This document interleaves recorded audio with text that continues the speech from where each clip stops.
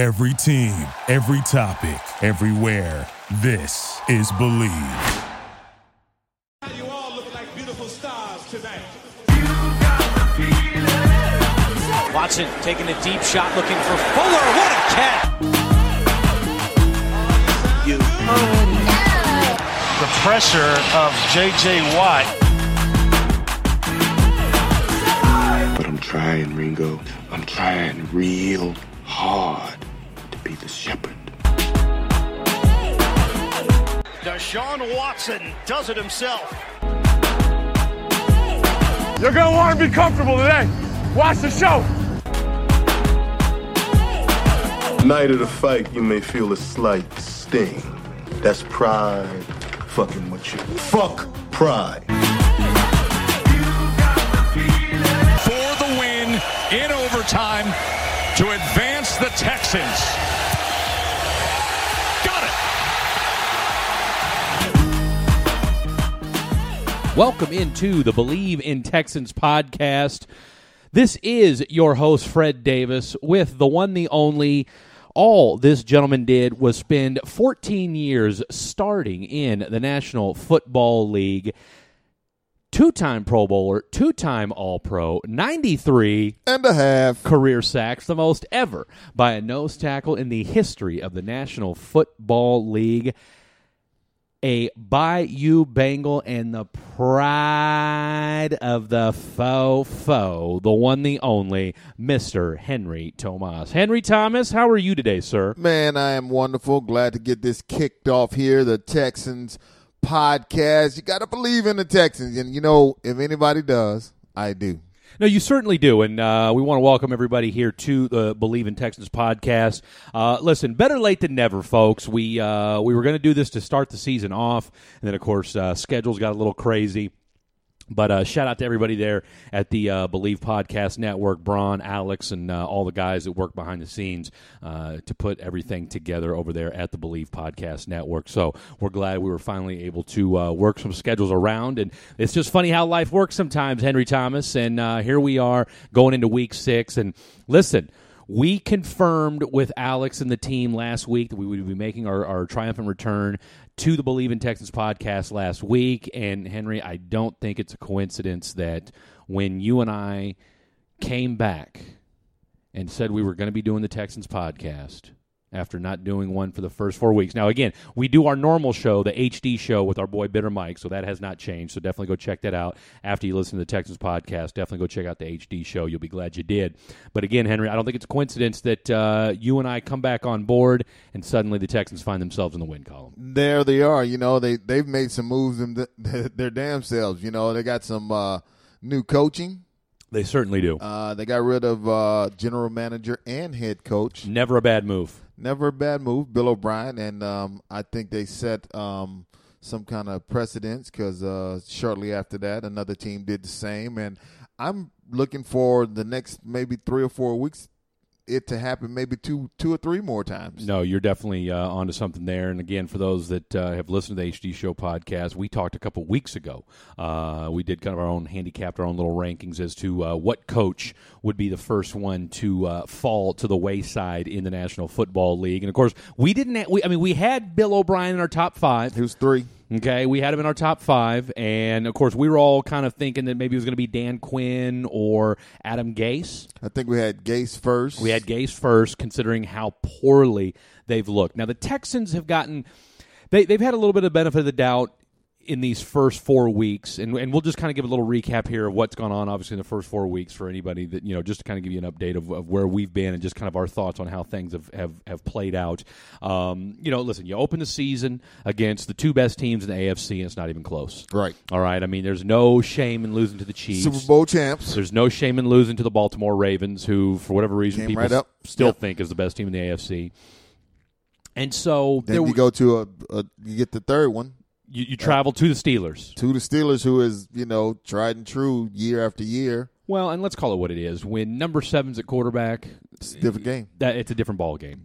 Different team, different ball game. Absolutely. I mean, think about it this way. This team was, 8-8 last year with a musical chairs of, dumpster fire XFL retread quarterbacks. Comical it was the quarterback situation there. It absolutely was. And they still were in contention for a playoff spot. Absolutely. Which, and again, and this is another conversation for another time, but I thought the job that Mike Tomlin has been, the guy's got a couple Super Bowls under his belt. Well, he's got one Super Bowl under his belt. But for a guy that has had a ton of success, Tomlin's gotten some criticism, though, too, for the teams he's had, for as good as they've been, for not getting further along, right? And then last year, given the difficulties he had offensively, probably his best coaching job he's ever done. So, again, that being said, you lose the first 3 games. You've got a do-or-die situation against the Minnesota Vikings, and they pretty much did whatever they wanted to do against you. Then, of course, the huge news falls, a couple days later, or maybe I think it was that following Monday. Yes. B.O.B.'s gone, and, of course, we all know he was the GM and the head coach, so he gets the boot. First head coach fired, as Henry alluded to. And you and I talked about this last night, and you talked about it a little bit on the show, something that, I haven't really heard anybody talk about, and I now that you mention it, it makes a lot of sense. We were all under the premise or the guise that Tim Kelly, your offensive coordinator this year, was going to be the guy calling the plays. Right. And they had an offensive explosion in Week 5, finally. Highest output, over 400 yards of total offense. Best game that damn near running the ball and by far the best game they've had throwing the ball. Deshaun Watson. Brandon Cooks finally came out of witness protection program. Finally looked like the guy that, And it lends to my idea that the offensive coordinator, actually got a chance to call plays, because it was early in the game that you saw they made a point to get the ball in Cobb's hand. You mean Brandon Cooks? I mean Cooks in the Cooks' hand. I mean he got end around. He's got the first couple of passes he was targeted, and it was obvious that they made a conscious effort to get him in the ball game, because, like you said before, witness protection. Oh, he was nowhere. Now, you could argue the entire receiving corps, short of Will Fuller, right, has been a witness protection program. Randall Cobb's just taking money. Yeah, that's what it felt like early. Well, and it still does. Randall Cobb right now, just real quick, and again, listen, we're not here to dump on teams, but we're just calling it like we see it. Randall Cobb last week, 6 targets, 6 catches, 47 yards. Yeah. Okay. I mean, those numbers aren't going to, blow any, aren't blowing anybody's skirt up. But the numbers that really jump out at everybody: 8 catches, 161 yards, and a touchdown for Mr. Brandon Cooks. You got Darren Fells involved. You saw tight ends catch passes on the other day. I mean, everybody. There was a nice distribution to everybody. Again, Will Fuller, he had 4 catches for 58 yards and a touchdown. I mean, again, he's been probably your most consistent wide receiver through the first 5 weeks of the season. And now that you've got I guess my first question for you is, what does that mean to this Texans team? I mean, listen, you heard everything from, J.J. Watt, he was sending all these cryptic messages. I mean, he sent out a picture. That Tuesday following the news that B.O.B. had been fired, J.J. Watt puts out a picture on his Instagram of the stadium inside where the roof's open and the sun's shining down into the stadium. Okay. No caption, no words, no nothing. Just exactly like the heavens had parted and suddenly it was a fresh new beginning over there on Kirby. Well, and it shows. It showed up in the game. The attitude of the team. The explosiveness of the offense. They got different plays that that they felt like running, that they felt confident in. I mean, when you're confident in the play calling, the execution is going to be better. But it was definitely turning into a toxic environment, and I think the McNair family did the right move. They did what they had to do. Cal McNair probably sat on this thing a little bit too long. We'll get to Jack Easterby in just a second because I'm still a little flummoxed as to how he's still in charge and still has say-so over what's going on. But you've got a great theory on that as well. I got a question. I got an answer. Do you remember wide receiver named Easy Nakachua for the Texans? Number 17? I'm not sure what number he wore. I feel like I do. He was one of those undrafted free agents at the end of the Kubiak / beginning of the Bill O'Brien era, if I'm not mistaken. Well, I bring that up to say, last night he got a rose on The Bachelorette. Oh, really? Yeah. Okay. I ran across the story and I thought, Texans making news outside of the football world. There you have it. Henry Thomas with your pop culture update, covering all things Texans. The one thing about Bill O'Brien, and we'll wrap this up here in just a second, and we'll get on to what happened in Week 5 and then get you ready for Week 6. The one thing about Bill O'Brien after 7 seasons was, even when the team struggled and even when the team pretty much did the exact same thing over and over and over again, the one fallback that all the Bill O'Brien apologists always had was, well, the team plays hard. And there was no denying that. I mean, they hadn't, quote-unquote, quit on Bill O'Brien until this season. Like, you could tell the last 2 weeks against the Vikings, and not so maybe a little bit in the second half against the Steelers, but more so against the Vikings. I'm not saying the team just flat out quit, but you could definitely tell this was a team that was just mentally exhausted, or at least from the message from Bill O'Brien was not translating to whatever he was saying on the field. And I feel like that was kind of there'd been a sea change as to the culture. Well, and it had to be that because rumor had it that it was a big blowout during that practice of the Vikings between J.J. Watt and Bill O'Brien. Yeah. And you have an iconic player on your team, and that kind of thing goes down in front of all of the team. 9 times out of 10, they're going to be on the side of the player because they sweat tears and blood with him out on the field, know what he does, what he brings, and they're going to it's not just his frustration. He's saying those frustrations from the whole team. For everybody. And it showed when Bill was gone, they came out with rejuvenated.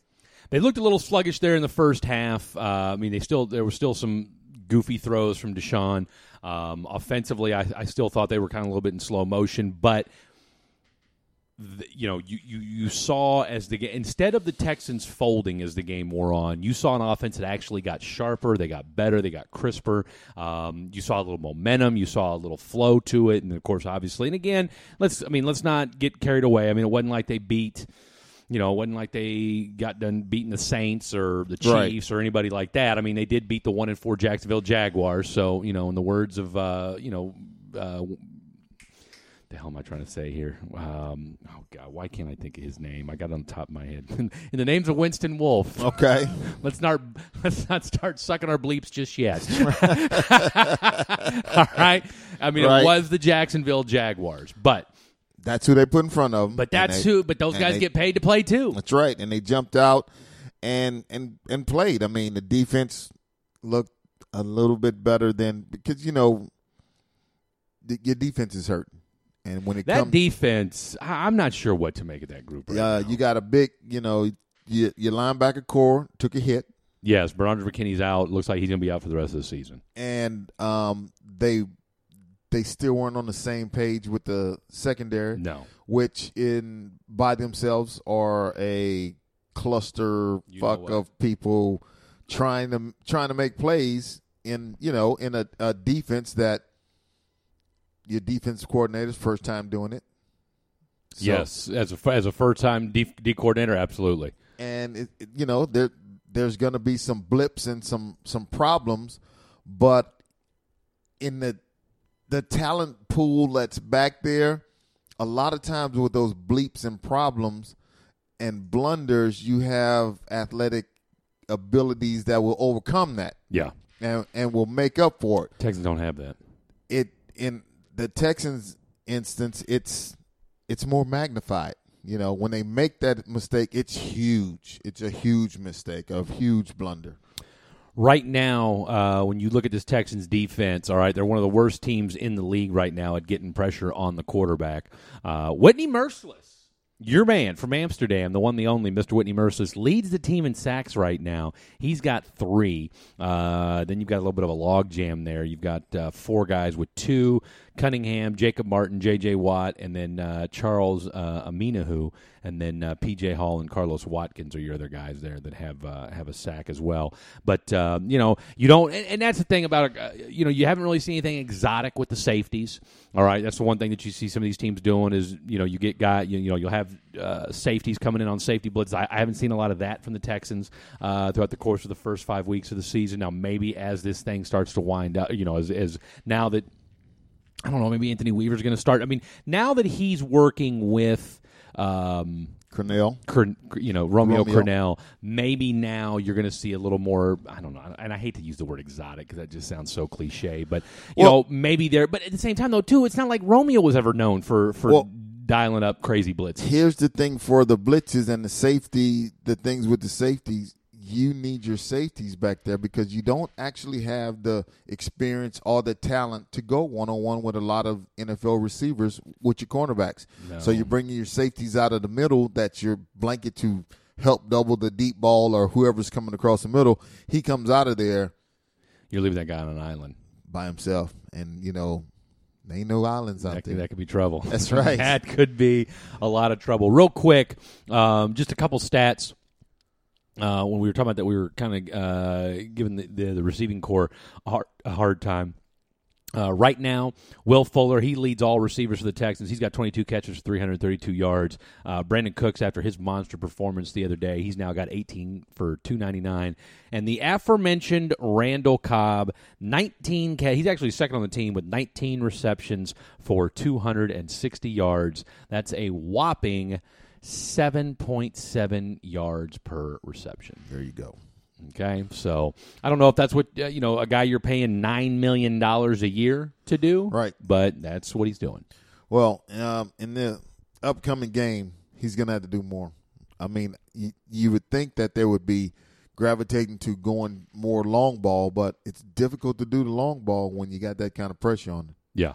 And they haven't done a great job of keeping the pressure off. Our guy Watson is great moving around, getting out of trouble, but he still needs those moments, that time, even if he gets out of trouble, to be able to set his feet and get the ball, deliver the ball to the open receivers. I still think he's having to do too much of that, though. He's still having to scramble way too much. And again, I you're obviously not going to go through and do a wholesale fire sale of the coaching staff 5 weeks into the season. But you have a type Mike of quarterback. Devlin's got to go. Yeah, I mean you got a quarterback that, let's put him in a Kubiak offense. You're gonna move him around to find the open guy, to give him time to cover up that weakness in your offensive line. Why not run more bootlegs with him? Exactly. Why not? I mean, John Elway made a living running a bootleg. Absolutely. Okay. I mean, for as much running, and that's what that's one of the differences, and I get it. We like to compare. You look at the Lamar Jacksons of the world, the Pat Mahomes of the world, the Deshaun Watsons of the world, and one of the things that's made Lamar Jackson and hell, we'll even throw in a guy like Josh Allen in there. Yes. I mean, Brian Daboll has figured out, okay, this guy doesn't mind. He likes to run. Okay, we're going to do some design plays where the pocket moves, and I just don't feel like, and maybe we're going to start seeing more of that now that Tim Kelly. I mean, really, who's he answering to now? Right, exactly. I mean, who's he bouncing? I mean, you joked about it last night. I mean, what's Cornell saying? I mean, It's not like he's going to have a lot of feedback for him as far as, I thought we should have done. I mean, what's he going to really say? He's going to really say, hey, look, let's keep this one on the ground. They're going to bring the house on this one. So dial something up for it. I'm just letting you know. I mean, other than playing a defensive, devil's advocate, yes, there's nobody else now in that building that Tim Kelly, other than the quarterback's coach or, other than maybe other offensive members of the coaching staff. But at the end of the day, the buck now stops with him. Right. And so if he wants to dial up 10 go routes, yeah, he can do it. We going to see 10 go routes on Sunday. And the thing about moving that pocket, it allows your offensive line to better protect because the first read for the defensive line is a run. Okay. So they're playing more lateral than penetrating for the quarterback, and then they have to redirect, start again to get to the quarterback. Right. Gives him that much more time to do it, and it allows your offensive line not to look as weak as it does on a straight drop back. No, because it seems like sometimes, I mean, as soon as he drops back, he's got guys in his face. Oh, when he hits 5, if he's taking a 5-step drop, when his foot hits 5, he's got to start running because he doesn't have time to look over the pass patterns and what have you because he's under duress. Yeah. Yeah, no, and you know, and for a group that was coming back from last year that I thought had a much better year than people gave it credit for, I really thought this year, you know, you get all 5 guys coming back, you're going to have yourself a good squad, but we shall see. So, first win in the books for your Houston Texans. They win 30-14 over the Jacksonville Jaguars. Once again, Deshaun Watson had himself the best day of his season so far, 357 yards, a couple of touchdown passes as well. So he had himself a ball game. Got to feel good about that. Now, that being said, all right, it was the Jacksonville Jaguars, so again, let's not get too crazy about it. You took care of it, but again, it was your first division game of the season, all right, so you took care of that. Now you move on to Nashville this Sunday against a Tennessee team that, you know, prior to last night, the news about them was, you know, they pretty much wrecked COVID for the entire National Football League, right? COVID was all over Tennessee. And speaking of being all over, Jose Altuve was all over that pitch, and we've got ourselves a 1-0 Astro lead. Anyway, you're going to Tennessee, and this Tennessee team last night against the Buffalo Bills, or Tuesday night against the Buffalo Bills, did pretty much whatever they wanted to do. Whatever. Defensively. Now, again, they looked like a team that hadn't played in 2 weeks. Yeah. All right, so they they looked they looked a little rusty, but they looked fresh too. Yes. I mean, they definitely looked fresh. Ryan Tannehill showed everybody why he used to be a wide receiver over at Texas A&M before they moved him to quarterback. Because I'll tell you what, there's another guy that's got some scoots when he absolutely. Now again, I mean, no one's going to get him confused for being Lamar Jackson anytime soon, but what Ryan Tannehill has done, and he showed flashes of it in Miami. I mean, let's not pretend like this dude was just an absolute, dumpster fire in Miami.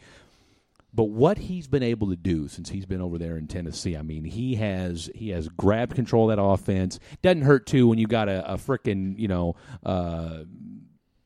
man among boys in the backfield when you've got a Terminator in the backfield. Oh, I mean, he's clearly 6'4". He's every bit of 6'4". 245, 255. I mean, he's a linebacker. He is a beast that can run the ball. I mean, did you ever – who's the biggest running back you ever saw back in your day? The Nigerian Nightmare. Christian Okoye? Christian Okoye, yes. But how much of that was that stupid neck roll of his? It was a lot of it was a neck roll, but he still was a big man. He was a big because he was about what 6'2"? Yeah, he was about 6'3".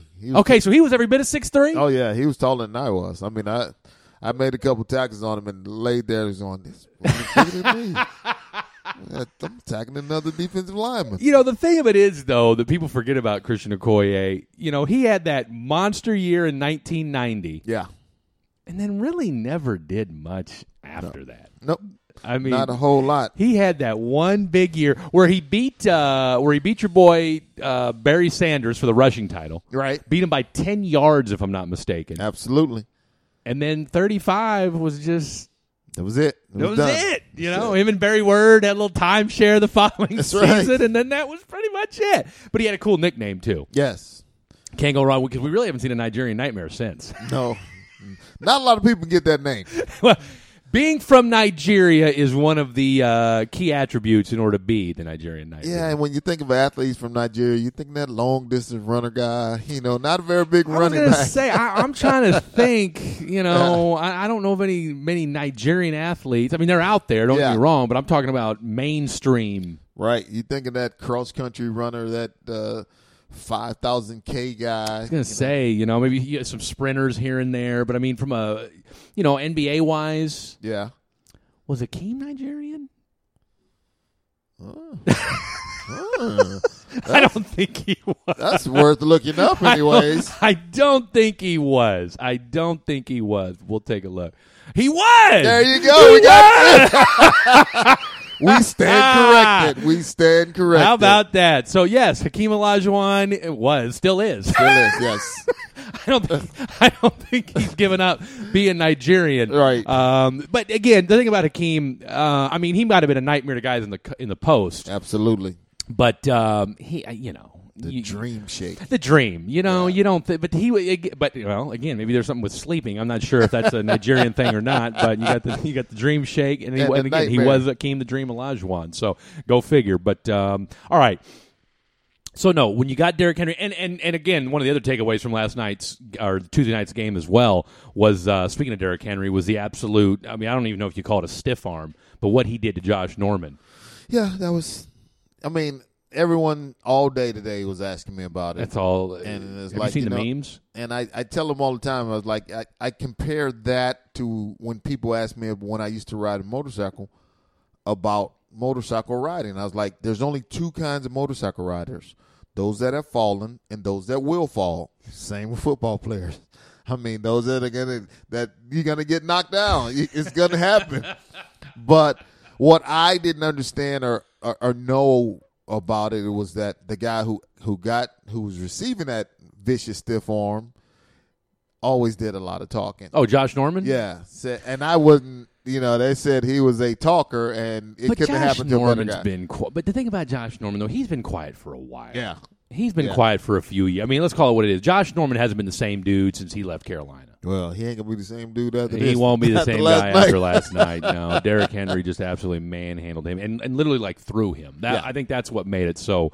What made the play so incredible is the fact that he literally just chucked him out of the way. So, and I mean, it was a 5-6 yard carry, but again. Yeah. Anytime you see a defensive back get manhandled like that, especially in the National Football League, you just don't see that very often. So, no, they're going to have their hands full. And I think, I guess the question is this. For a team that's coming off a 2-week layoff and then to have to play 2 games in essentially 6 days.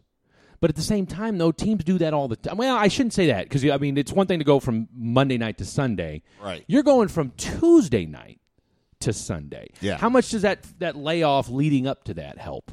Well, the layoff leading up is going to help a lot. And from my experience, I think what happens now is it's not going to be so much physical practice-wise. It'll be more mental, more walk-through type, a nice pace, but we're not hitting, we're not doing anything else to recover, but still give you an opportunity to visualize what the plays are going to look like. Have you been surprised?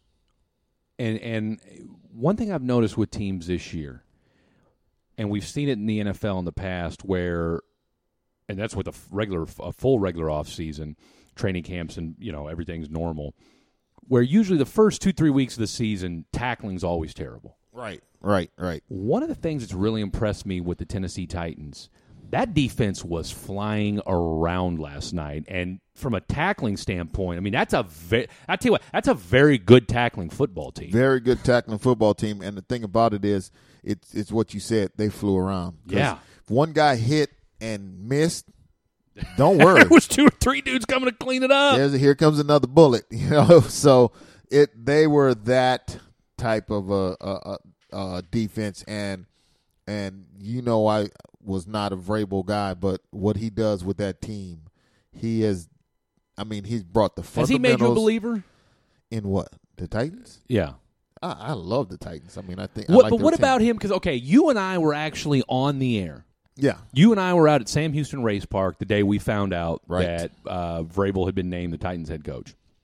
And I was stunned at the reaction by a lot of Texans fans. Right. Because they were like, oh, he was garbage with the Texans. Now, granted, I think was that the year they went 4-12 that year, didn't they? Something like that. It was a disaster of a season. That was the year that our boy Deshaun blew out his knee, right? Exactly. Of course, nobody cared because the Astros won the World Series that year.